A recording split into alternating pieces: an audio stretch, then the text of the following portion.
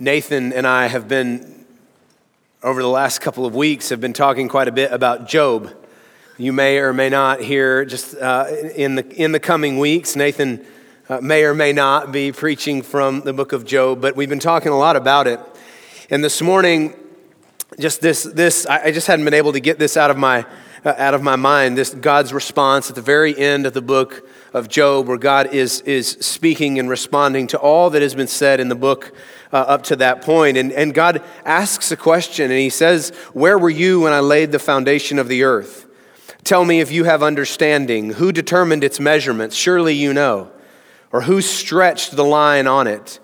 On what were its bases sunk, or who laid its cornerstone when the morning stars sang together and all the sons of God shouted for joy? Or who shut in the sea with doors when it burst out from the womb? When I made clouds its garment and thick darkness its swaddling band, and prescribed limits for it and set bars and doors, and said, thus far you shall come and no further, and here shall your proud waves be stayed." God is talking about all that he has done in creation. And I think about how Scripture tells us that God has placed the stars in its place and knows their limits and knows their boundaries and has called each one by name. And it's just been in my mind this morning as I came in this morning and just thinking about this moment and us gathering together. The thought occurred to me, could the God that did all of that is a power beyond what you and I can imagine. God sets the stars in place, not one is lost, and he knows each one by name. And you and I probably this morning looked for our car keys. God is beyond what our limits and imagination can fathom. Can the God that placed the stars in their place, is that God not well acquainted with your situation this morning? Does that God not know exactly what you and I walked in here with? Does that God not know the deep questions of our heart? Does that God not know the brokenness and the hurt of our past? Does that God not know the prayers of our heart that we have not even uttered? Does that God not know exactly where you are this morning? The truth is, he knows every single one of us in here this morning. He knows our thoughts before we think it. And I wonder what might happen in this room if we were to let that God have his way with us. If we might say to that God who knows what you need this morning, God, you know what is best for me. God, would you show me? Would you teach me? Would you speak truth? Does he not know? Can he not give good gifts to those who ask? And that's our text this morning. We're going to be in Matthew chapter 7. And I just would challenge you, just before we even get started, what might that look like for you this morning? To have a conversation with the God who knows every single thought in your heart. What might it look like to have an encounter with him this morning? Well, we're going to continue in the Sermon on the Mount.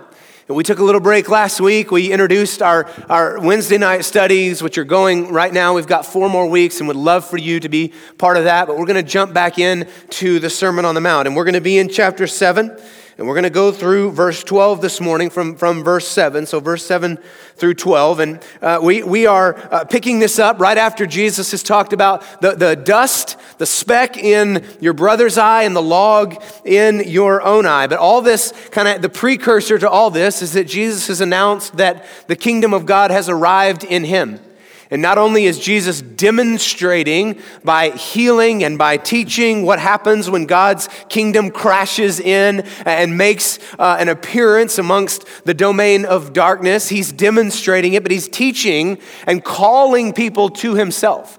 He's calling people, literally coming into the world and saying that the kingdom of God is here, and I want you to be caught up in it. I want you to be a part of it. So what Jesus is doing here is he's inviting people into the kingdom. And people are coming, and he's sitting here on the hillside, and the scripture says, Matthew tells us that he sits on the hillside here, and he's teaching those who have said that they're going to follow him in some way. And people surely in that moment range in terms of where they're at with him. Some, I'm sure, are curious about him. Some I'm sure, are all in, and they are pressed in, and this is the guy, this is the Messiah, I'm going to follow him. And some maybe are there just trying to catch him, but the point is they're following him, and Jesus is teaching them what it looks like when the kingdom of God shows up. He's teaching them what humanity needs and how broken we are, how at the core of our heart we are broken and in need of a rescue, and he's teaching them what it looks like to follow him. And in chapter 7, we said this is where Jesus is going to start talking to us a little bit about what it means to be a community of those who have chosen to follow him. And he starts it out by saying not to judge so that you would not be judged. And we talked about that last week. And the point was that we need one another. That it is not an option for us to be individual Christians just in our own little isolated world doing our faith thing by ourselves, but we need one another. And sometimes in this family, we're going to have hard conversations with one another about the hurt and the brokenness that is in our lives. And what Jesus has just said to this group of followers is he said, be careful. Be careful when you have these conversations. Make sure you know why you're calling your brother or your sister out. Make sure you're not calling them out just to make yourself feel better. And so how do I do that? Well, I do that by taking one long look at myself. And I might find that there's a plank in my own eye that needs to, with humility, be removed. I need to come before God on my own. The point is that there's some self-reflection. There's a time where I need to be before God, where I remember the mercy and grace that he has for me. And then I go and I approach my brother in that same humility, in that same need of grace. We together come before God with our brokenness. And now Jesus, in this section, Jesus is going to turn to prayer. Now, I know that we have to break this up just for the sake of time, but I don't want us to get lost in the whole big picture of what's going on. Remember that at this point, Jesus is talking to them about being a certain kind of family, about being a community of Christ's followers. That's why he said what he said about judgment. And he has not shifted gears. He is still, in this text that we're going to be in this morning, he is still talking to them about their communal engagement, about them being together, and he's going to talk about prayer. Now, how many of you know that he's already talked about prayer? Yeah, in chapter 6. In chapter 6 was where Jesus teaches us how to pray. Now, I just want to say for a second here that if you've noticed that in this very short sermon, Jesus has now brought up prayer multiple times. And just kind of take a notice of that, take inventory of that it may be that prayer is a really, really, really important element. It's a really important piece of following him and of what our life looks like together. And so I want to just first say that if Jesus is giving us instructions about asking and seeking and knocking, about coming to him in prayer, don't you believe and don't you think that praying is a significant part of what life should look like amongst his people? That seems like an elementary maybe statement. You may go, duh. Well, of course, it's of course prayer. But prayer here is a marker. Jesus is teaching this community to pray. And so the assumption is, and just don't move past this quickly, the assumption is that people that belong to him together are a praying people. Are we a praying people? Is prayer a thing that marks us out as significant as our belonging to him? If we belong to him, the assumption is that we are a people who, by nature, just by the fact that we belong to him, we are a people who pray. And I think that a sad reality is that actually it's not one of the markers amongst God's people. And I'm not trying to pile on here, but I'm saying if you were to just take a survey of churches, how many of those churches, one of the things that would stand out about that group is that they pray together. Well, it's one of the things you notice before you notice anything else is that this group of people, they pray together. Jesus seems to believe that prayer as a community is an important and foundational piece of what our lives together ought to look like. He seems to say that we are, as a people, we are an asking, seeking, knocking sort of people, right? He just assumes it in here because what he's telling us is what happens when we do ask and seek and knock. He's not here telling us, listen, now I know that you've never done this before, but if you're going to belong to me, you've got to ask and seek and knock. He just assumes that the kind of people we are is the kind of people that are asking our Father, that are seeking our Father, that are knocking on the door. That's just who we are.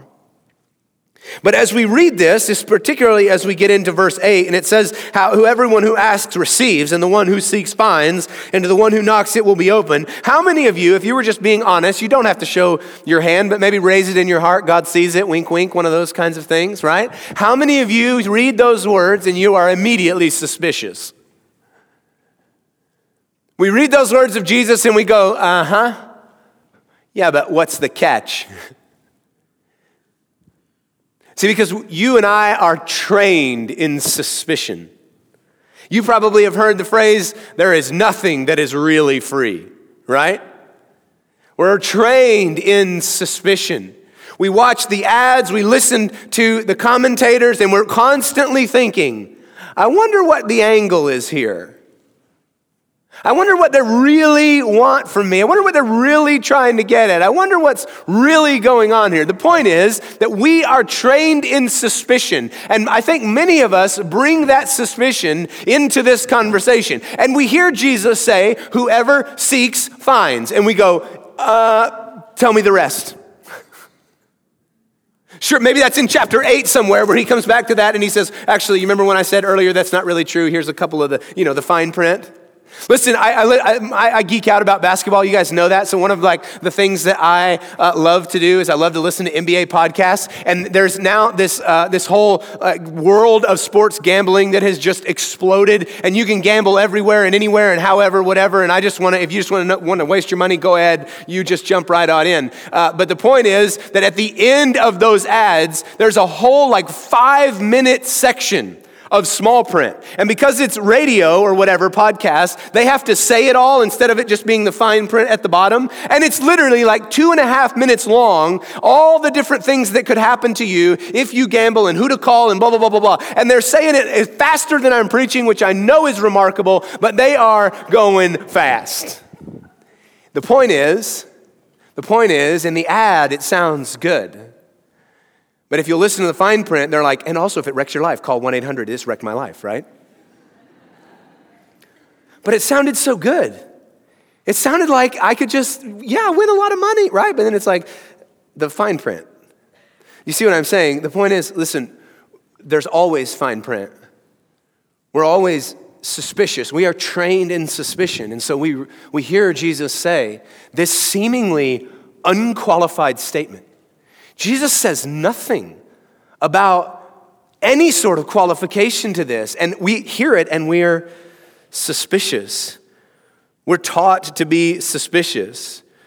And the other thing that harms us, I think, in hearing this is that many of us grew up in a very pull yourself up by the bootstraps sort of way. And Jesus appears to be telling us that we should be asking, seeking, and knocking. We should be looking for help. We should be seeking him continually. And we have been trained that is weak. No. You figure it out for yourself. You get it done yourself. You find a way. And so when you pair that with suspicion, you got a recipe for hearing Jesus, not really knowing what he meant and just moving along, never actually praying. But here's the deal. Remember what Jesus is doing here. We cannot lose this. Jesus is teaching about the kingdom of God. Remember, we know what that means, right? We know that the kingdom of God means the reign of God. God has arrived. God's kingdom has broken in. God's kingdom is where what God wants to be done is done. It's where God's in charge, and God has broken in. His kingdom has arrived, and Jesus is calling people to himself to be part of and live under the reign of God. That's what he's teaching in the Sermon on the Mount. Remember that. And so what he's saying is, he's talking to them about what does it look like when we pray under the reign of God, meaning when we belong to God's house, what does prayer look like? And here's where our suspicion is going to be challenged. Because in the kingdom, in God's house, when we belong to him, we live not under qualified statements, not under performance-based statements that if you do this, then I'll do this. In God's house, we live under promise. In God's house, when we've been brought into the kingdom through the person of Jesus, we live under a promise. And that promise is specifically as it relates to prayer. Look at verse 11. What is that promise? How much more will your Father who is in heaven give good things to those who ask him? What is that promise for those of us that have been brought into the kingdom? Well, the promise is that we will be dealt with according to the good nature of our Father God. When we belong to him, when we come into the kingdom, in and through Jesus, the promise is that we will be dealt with according to the good nature of our Father God. And whatever our backgrounds are coming in, we're all going to end up in the same place. Whatever our backgrounds are coming in, and every one of us has a different background as it relates to that word Father. But regardless of where we came in, we all have to learn. And what is it that we're learning? We all have to learn how to live new in the household of a good and perfect Father. Jesus doesn't say that only those who have really struggled are the ones that need to learn. Only those with really crummy fathers are the ones that need to learn. No, every single one of us has to learn to live new in the kingdom, with whatever our earthly fathers are being a shadow, a signpost of what is to come. But all of us, the moment that we enter into God's kingdom through Jesus, we have to begin to learn fresh what it is to live in the household of a good and perfect Father God. And watch what Jesus says. Look at verse 9. He says right after he said, and I want to just remind you of what he said, if you ask, he says, everyone who asks receives. Those who seek find. And those who knock, the door will be opened to you. And he says then in verse 9, which of you, if his son asks him for bread, we'll give him a stone, or if he asks for a fish, we'll give him serpents. If you then, who are evil, know how to give good gifts to your children, how much more will your Father who is in heaven give good things to those who ask him? Notice that Jesus, in all three of those examples, when we're asking, seeking, and knocking, Jesus did not say what it was that you were going to get. Did you see that? His statement does not include what it is that you will receive specifically. Jesus doesn't say when you ask, he will give you back the exact answer you were expecting. When you seek, he will give you that thing that you were expecting to find. Or when you knock, that door that you were thinking would open will be open unto you. Jesus does not tell us any specifics about what it is that will come back to us. He does not say what door will be opened and where it is that we will now enter into. He does not give specifics. What is Jesus doing? He's teaching us how to pray. And learning how to pray requires for us to pray. You with me? We cannot learn to pray by reading a textbook. We cannot even learn to pray by just listening to the words of Jesus. We pray We learn to pray, rather, by praying. And what's Jesus saying here? Jesus is encouraging us to ask, to seek, and to knock. Why? Because the thing that Jesus will guarantee us is not what we will get back, but who we will find in our asking and seeking and knocking. Are you with me? This is important. Most of the time, we see prayer as a means to an end, not as a means to know Him. We pray because we want an answer to a specific situation. We pray because we want to be released from a specific stronghold. We pray for whatever the ends are. Most of us don't actually pray with the aim to know Him. And what Jesus is saying here is that when we ask and seek and knock, we will get something back. Every single time. Now, you ready for the catch? Here's the catch. It might not be what you expect, but you're going to get something.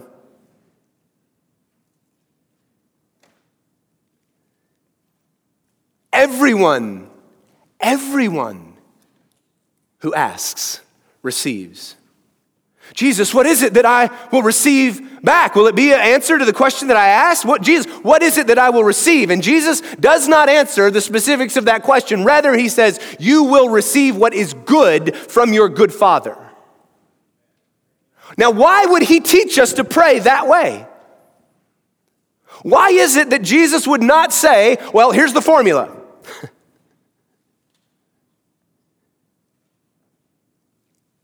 Because he's teaching us how to pray. And teaching us how to pray means that you and I know first that we are to be an asking, seeking, knocking people. And that when we are that kind of person, that we will have an audience before our Father. And he will not, regardless of whatever it is that we come with, he will never turn us away. Instead, what you will receive back is a good and perfect gift from him. And the idea is that if I will engage in that kind of life over and over and over and over again, if I become the kind of person that asks and seeks and knocks, what is it that I will be growing in? You with me? Is anybody connecting these dots? What is it that I'm growing in as I'm asking and seeking and knocking?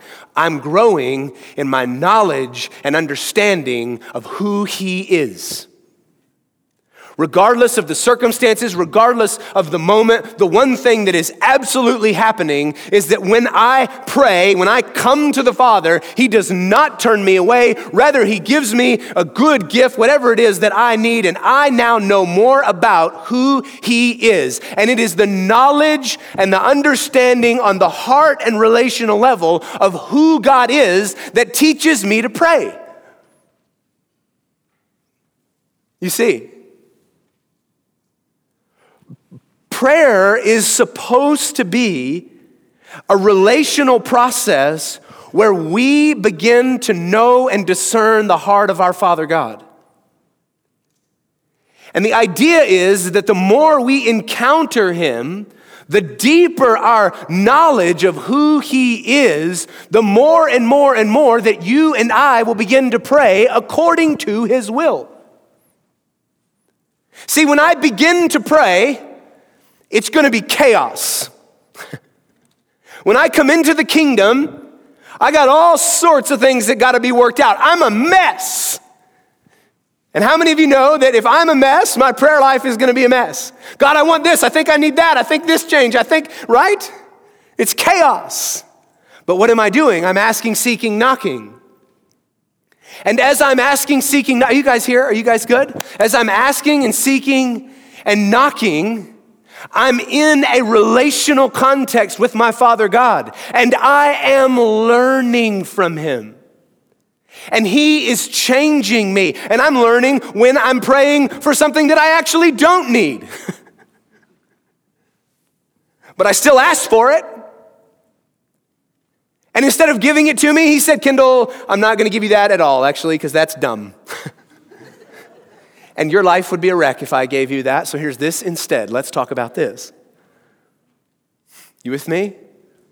And then what happens? And then I go, oh, okay, so that's what I need, because that's what you're like, and this is what my life's supposed to look like. And do you see? Now, if I do that over and over and over and over and over again, then what's happening to me? I'm being transformed. Because I'm learning what he's like. I'm learning what the kingdom of God is about. I'm learning what God values. I'm learning all the way. And as I learn, then my prayers, instead of being this crazy shotgun mess, are going to become more and more and more in tuned to who he is and what he wants. And the idea is that as I grow in maturity, that I should start asking for things that God can say yes to. You with me? And why would God say yes to those things? Well, because that's what's in its heart. And how would I know that? Because I've missed 1,000 other times and I've learned. The point is that asking and seeking and knocking people are the kind of people that are in a constant back and forth, a constant conversation between them and their Father God. And they are learning who he is and what he's like. And as his children learn what he's like, they begin to align with who he is and his will, where their prayer life now starts to look a whole lot more like the prayer life of, I don't know, some guy, Jesus. Did Jesus ever pray out of alignment with the will of God? No. Why? Is it because he had all the smart prayers logged back in his brain? Nope. It's because he had perfect relationship with God, because he knew the Father. And because he knew the Father, he prayed according to the Father's will. And the idea is that the more and the more and the more and the more that you and I actually pray, the more that we get to know our Father, and the more that we get to know our Father, the more and more and more our prayer life is going to look like the prayer life of Jesus. You know how we always say at the end, in the name of Jesus, amen? You know that line? It's a required line. If you were in church long, you would think, okay, amen's not enough. It's in the name of, right? You know what that phrase literally means? As if I were.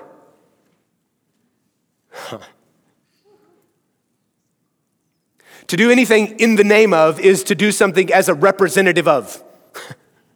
That's what that meant in Bible speak.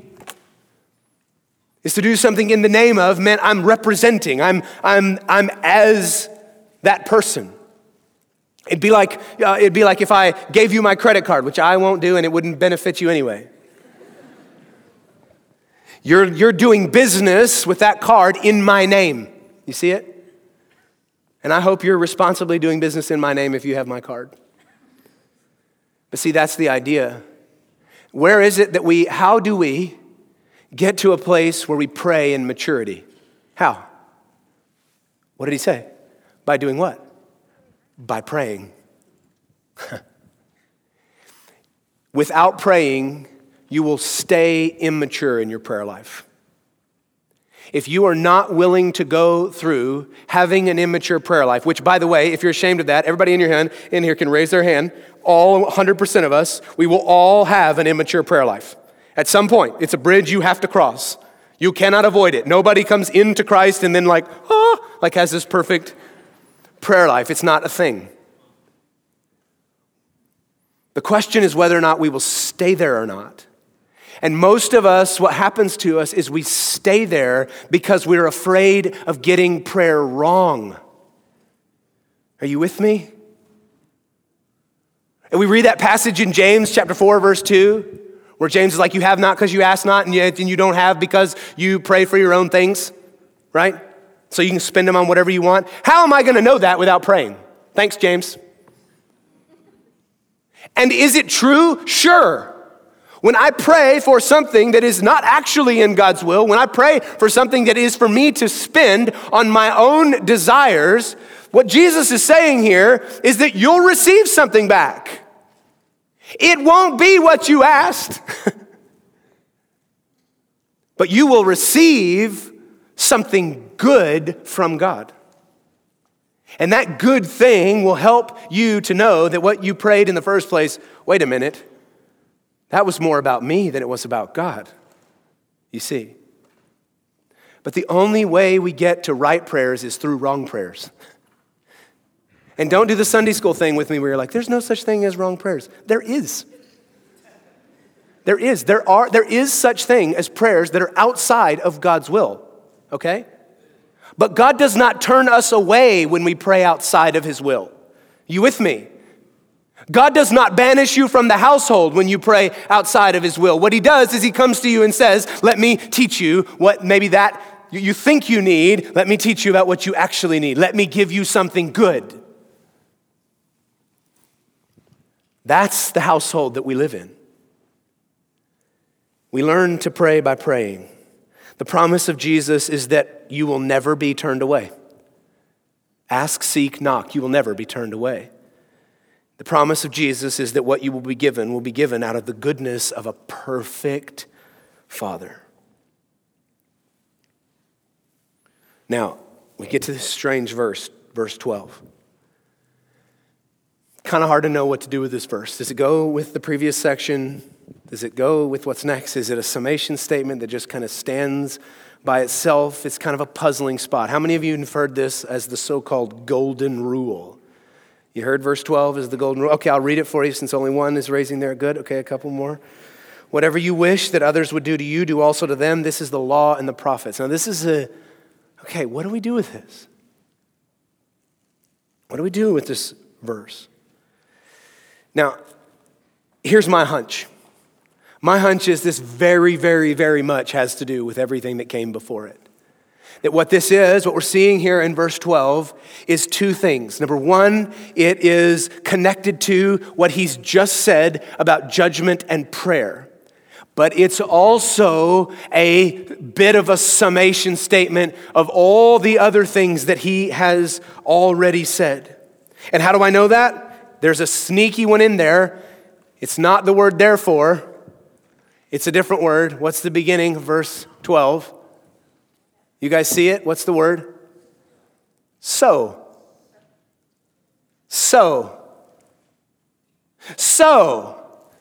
Remember everything I just said? And then he makes a statement. So is another therefore. There's just no cute phrase for it. So you'll just have to make up your own, right? Interestingly enough, this idea that Jesus is about to give, the so-called golden rule, do to others what you want them to do to you. Jesus actually wasn't the first to emphasize this concept. He certainly wasn't going to be the last. This isn't something brand new to Jesus. It may startle some of you. It's an interesting thing to think about, that this idea had been given before. But and taken by itself, what it looks like on the surface is kind of this humanism, where what we try to do is we try to do the best good for everyone possible and the least harm. That's what it feels like Jesus is maybe saying here. But here's the deal. If we take this all the way out of the Sermon on the Mount and sit this over by itself, here's the question. What happens when we do to others what we want done if the love of self sits at the core of who I am? Huh? Think about this for a second. See, because what the Bible says and what Jesus has been emphasizing over and over and over again is, look, there's a problem with humanity. And the problem with humanity is not in what they're doing. The problem with humanity is who they are.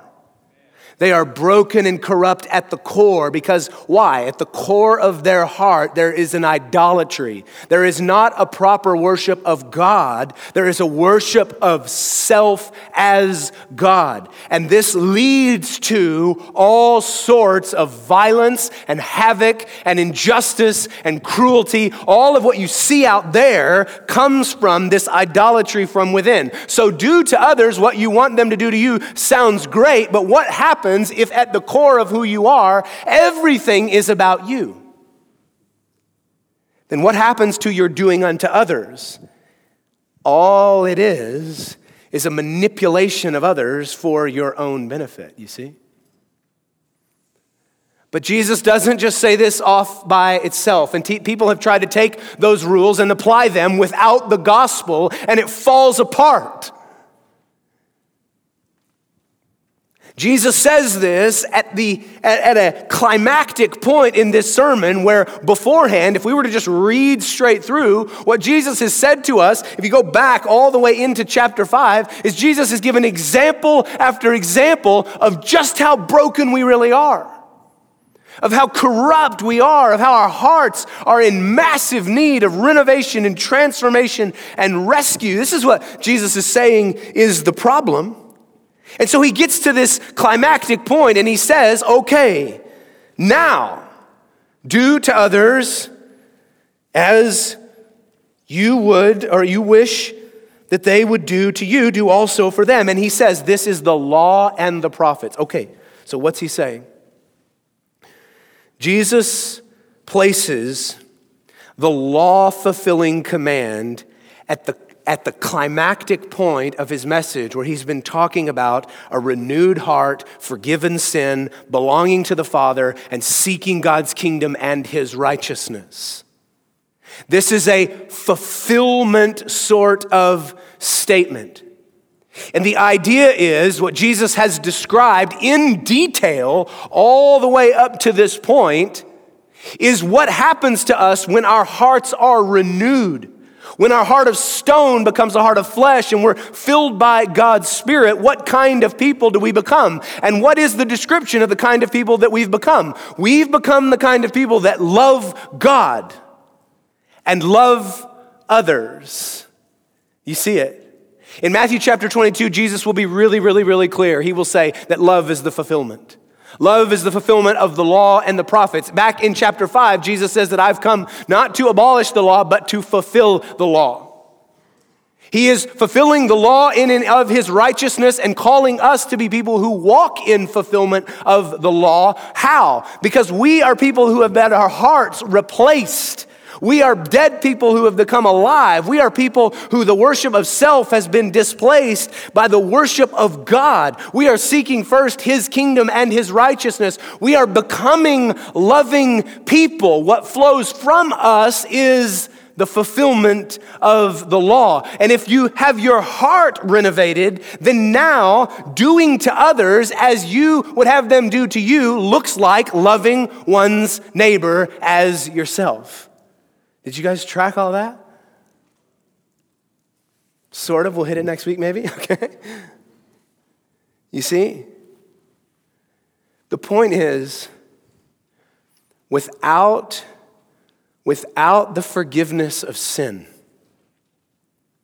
without the renovation of the heart, without the fulfillment of the Spirit, all that statement can do by itself is another version of humanism. But in and through the work of Jesus to make us new in belonging to him, the new heart and the filling of the Spirit causes us to be people who walk in fulfillment to the law. Like who? Like Jesus. You see, all this circles back around. Who is it that perfectly displayed for us what walking in fulfillment to the law was supposed to look like? Jesus. And what is it that we're becoming when we give our lives to him? We are becoming like him. We ought to be people who are becoming more and more, by the power of God's Spirit, people who look and act like Jesus, fulfillers of the law of love. And the idea is that with all of that, then the natural byproduct is that I can do to others what I want done for me. Why? Because love is now at the center. Love of God, seeking first the kingdom of God and his righteousness, and no longer love of self. You with me?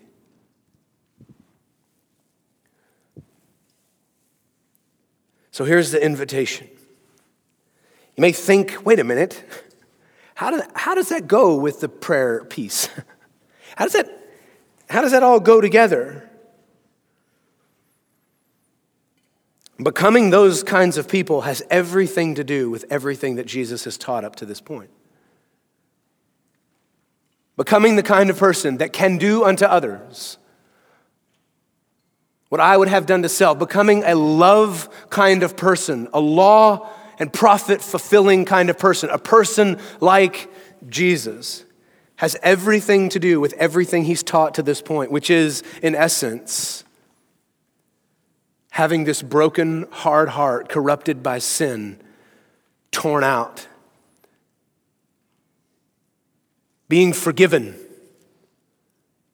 not of the bad things that I've done, but being forgiven for who I am, for the rebellion against God that I have been in from day one.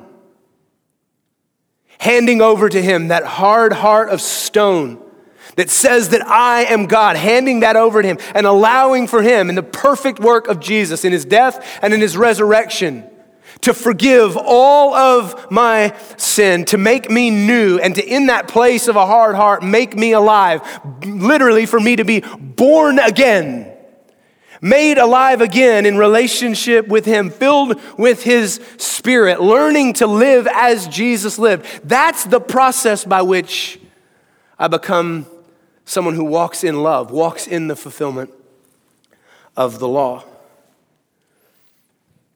And I want to invite you to stand this morning.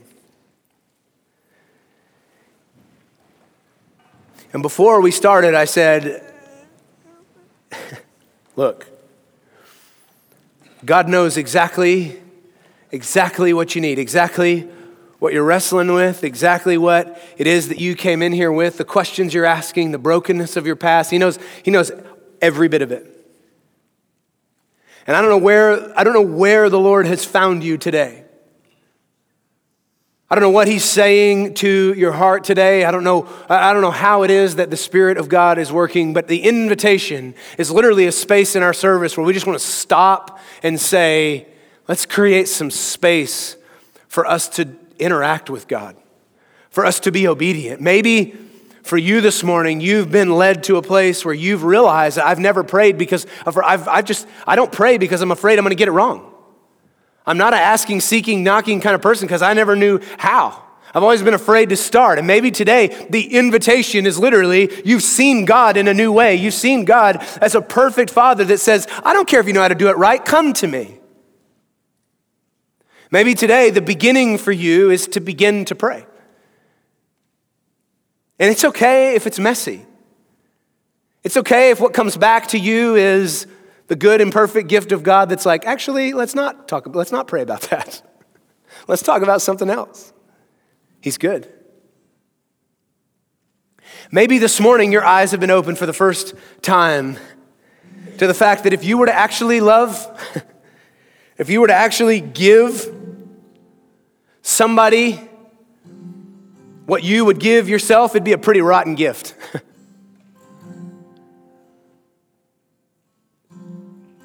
And maybe that's because at the center of your heart is not the worship of Yahweh, but it's the worship of whatever your name is. And maybe this morning, the thing that needs to happen is that you need to be displaced from the throne. I have good news for you. The God of the universe loves you. And you are aware of what you're aware of this morning, of your need for him, because he loves you. And he has made a way for you to be rescued out of all of that. He has made a way for you to no longer be dead in the worship of self, but he has made a way for you to be alive in the worship of him, in relationship with him. And that way is Jesus. Jesus' death and his resurrection have made a way for you and me to be alive in him. And in all that he asks is for everything. That's it. Lay down all that you are, all that you're currently pursuing, and place your life in his hands, and he promises to make it new. He promises to heal you, to restore you, to make you new, to bring you into relationship with him, to forgive you of your sin, and to be with you forever. And if that's you this morning and you want to pray with somebody, I would really encourage you to go out these double doors here, find somebody to pray with. If you want to spend time just with your face down before the Lord, if maybe this is the place where you need to begin to pray, I would invite you to just respond in whatever way it is that the Holy Spirit is leading you this morning. God, we trust you. And we thank you that you don't ask us to have it all right when we come to you, but that you just say, hey, come, just come ask, come seek, come knock. I'll be there. You're never going to be turned away. I will always give you what is good when you come to me. I thank you for the promise, not of what we will receive, but of who we will meet. That you are our good and perfect Father. And we trust you with our lives. Amen.